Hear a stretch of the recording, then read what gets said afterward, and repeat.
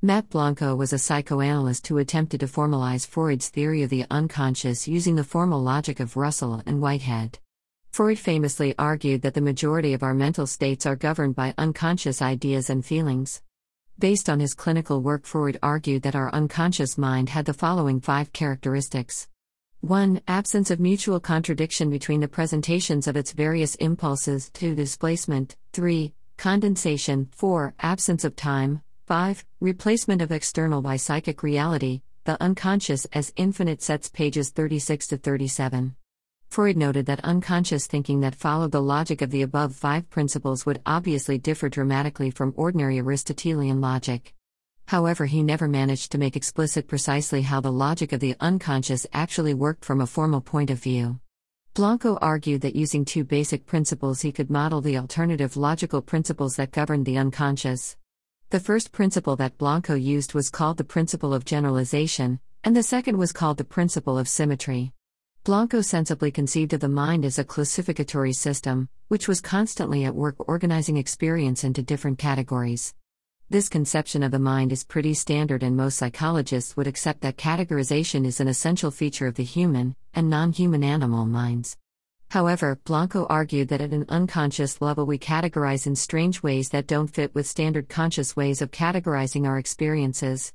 Blanco called this aspect of categorization the principle of generalization. Basically, the idea is that our unconscious mind is driven to generalize to more and more abstract sets. Blanco notes that the unconscious mind treats a particular thing as though it were a member of a particular set which contains other members. It treats this set as a subset of a more general set, and treats this more general set as a subset of a still more general set, and so on. Blanco the unconscious as infinite sets, p. 38. A concrete example of the above would be treating the furry thing sitting beside me as a member of the set of dogs, and the set of dogs as a subset of the more general set of mammals, and treating mammals as a subset of the more general set of animals, etc. Now, categorizing things according to these principles seems to be just a standard way we consciously order the data of our experiences. But Blanco argues humans typically use these generalizations unconsciously and hence are not aware of the type of categories we are placing and that we are interacting with. Not all generalizations will carve nature at the joints in the way that the above example of the set of dogs does, and our childhood experiences will ensure that we use strange generalizations on an unconscious level. Blanco supplements his principle of generalization with a further clause. He argues that when the unconscious mind is engaging in generalization, it operates in a strange way. When the mind is generalizing, it prefers propositional functions which in one aspect bring about increasing generality, and in another aspect keep particular characteristics of the individual thing to which they started. Ibid p. 38. Blanco's second principle is his principle of symmetry, where he argues that at an unconscious level the mind treats the converse of any relation as identical with the relation. Ibid p. 38. So while the conscious mind treats a relation such as John is the father of Peter as an asymmetrical relation, at an unconscious level the mind selectively treats this relation as symmetrical. Thus, at an unconscious level the mind would think that because John is the father of Peter, then Peter is the father of John. Blanco justifies modeling the unconscious mind this way because he thinks it can explain otherwise inexplicable facts about the behavior of schizophrenics, neurotics, of dream experiences, etc. As a psychoanalyst, Blanco was obviously a keen follower of Freud, and was trying to explain similar clinical data.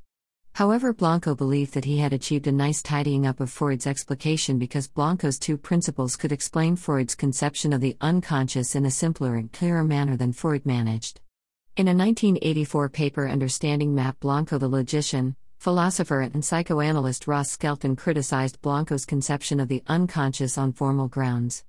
Skelton argued that Blanco's conception of the unconscious resulted in a state of affairs where the unconscious accepted contradictory facts as both being true.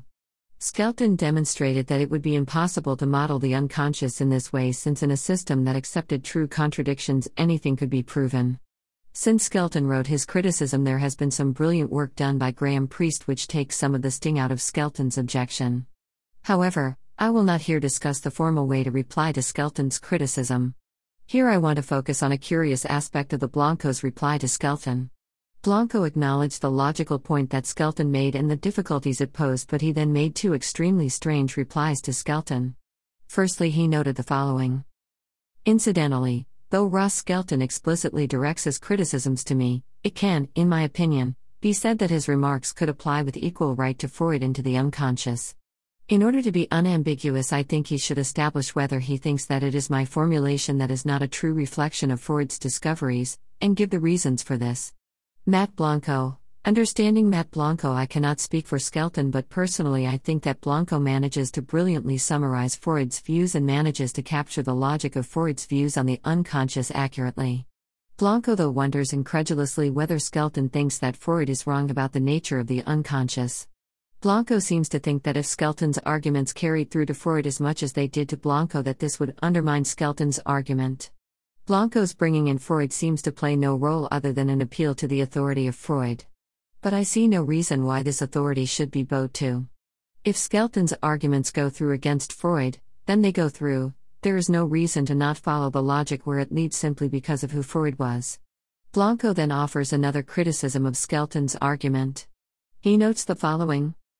I understand that this is very strange, and, therefore, hard for a logician to swallow. But, in my opinion, it reflects very faithfully the behavior of the unconscious and Freud's description of it.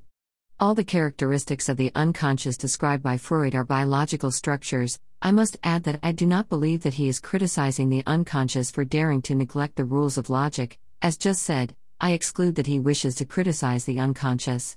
But if there is anybody who does not respect the laws of logic, he is not Freud nor myself, but precisely the unconscious. If such is the case, as Freud is sure it is and I am convinced by him, then one would ask, to put it with the words of a well-known song, what should we do with the drunken sailor? Matt Blanco. Understanding Matt Blanco above would concede Blanco treat Freud's conception of the unconscious as a thing that exists and has been observed. Skelton is arguing that you cannot construct a model of the unconscious using the logical principles Blanco proposes. Blanco's incredulous reply is that the unconscious exists and is directly observed. If it doesn't conform to the stringent ideals of the logician, then so much the worse for the logician. In his book on Blanco Unconscious Logic, Eric Rayner summarized Blanco's argument as follows. Negation and its absence are both at the very core of any biological thought. A serious difficulty appears to arise here. It is obvious that valid inference depends upon the logical consistency inherent in ordinary conscious level, traditional two-valued logic. It has already been said that the essence of two-valuedness is that things which are so and not so at the same time. Here the non-contradiction if a then nada is crucial. However, if Matt Blanco is proposing a system where this principle of contradiction can be absent, then surely everything and nothing can be explained by it in the theory is useless. This has been skillfully argued by Skelton, 1984. Matt Blanco, 1984, argued back that he was sorry, he did not invent the way the unconscious levels of the mind work. Eric Rayner, Unconscious Logic, p.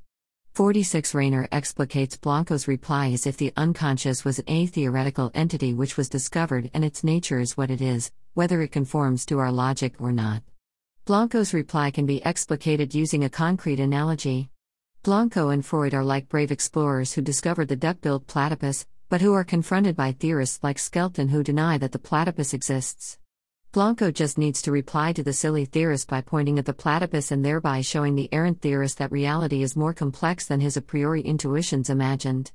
However, the problem with the above image is that we don't directly see the unconscious, it is rather a theoretical construct we use to explain the behavior of humans.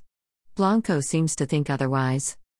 At this point I invite the reader to reflect on 2 points. The first is that the principle of symmetry is a logical way of describing and of arriving at the absence of negation which Freud observed directly in his study of patience and of dreams. Matt Blanco, The Unconscious as Infinite Sets, p. 50. Above you can see Blanco speak of Freud directly observe the unconscious, Blanco even italicized directly for emphasis. However, as Blanco was well aware, Freud never observed the unconscious, rather he inferred its existence. In his 1915 paper The Unconscious, Freud argued that it was necessary to postulate the existence of the unconscious to explain otherwise inexplicable facts. Freud used the postulation of the unconscious to explain the nature of parapraxis, jokes, dreams, etc. He argued that the best way to explain these behaviors was to postulate the unconscious. Freud made the following point: a gain in meaning is a perfectly justifiable ground for going beyond direct experience. Freud, The Unconscious, p. 159. Freud was working in Vienna where the positivist Mach was treated like a god, where logical positivism was on the brink of springing forth.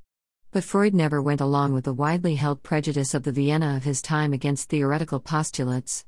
His unconscious was precisely such a postulate, and one that bore some interesting fruit. So we can see that Blanco's reply to Skelton was a nonsense. The unconscious was a theoretical model to explain human behavior, and Skelton's argument proposed that such a model couldn't be constructed in a meaningful manner. Blanco's pretense that the unconscious had already been directly observed was a bluff. The fact is that he had a model and he didn't know how to complete it.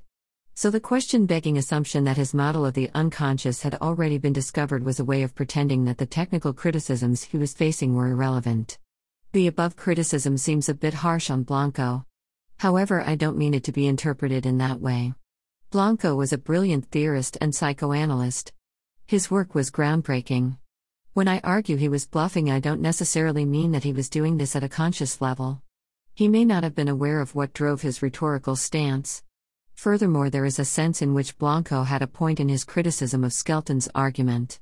Research in quantum mechanics has put pressure on our intuitive understanding of the law of non-contradiction. At one point, can't believe that we knew a priori that space operated according to the principles of Euclidean geometry. However, both empirical and theoretical research show that non-Euclidean geometries are better ways to model space. So Blanco wasn't being absurd in thinking that the discoveries being made through the theoretical postulate of the unconscious shouldn't just cave to a logical argument. The incredible predictive capacity of quantum mechanics forced philosophers to try to develop different logical models to explain the data. Likewise, Blanco could have argued that the gain in understanding by adopting a psychoanalytic perspective should make us consider developing a different logical system to model the unconscious mind. Skelton's argument indicated that Blanco's model didn't seem up to the job. But today there exist more flexible logics which seem up to the task. It will be interesting to see if these models are more successful in accounting for the clinical data than Blanco's model was.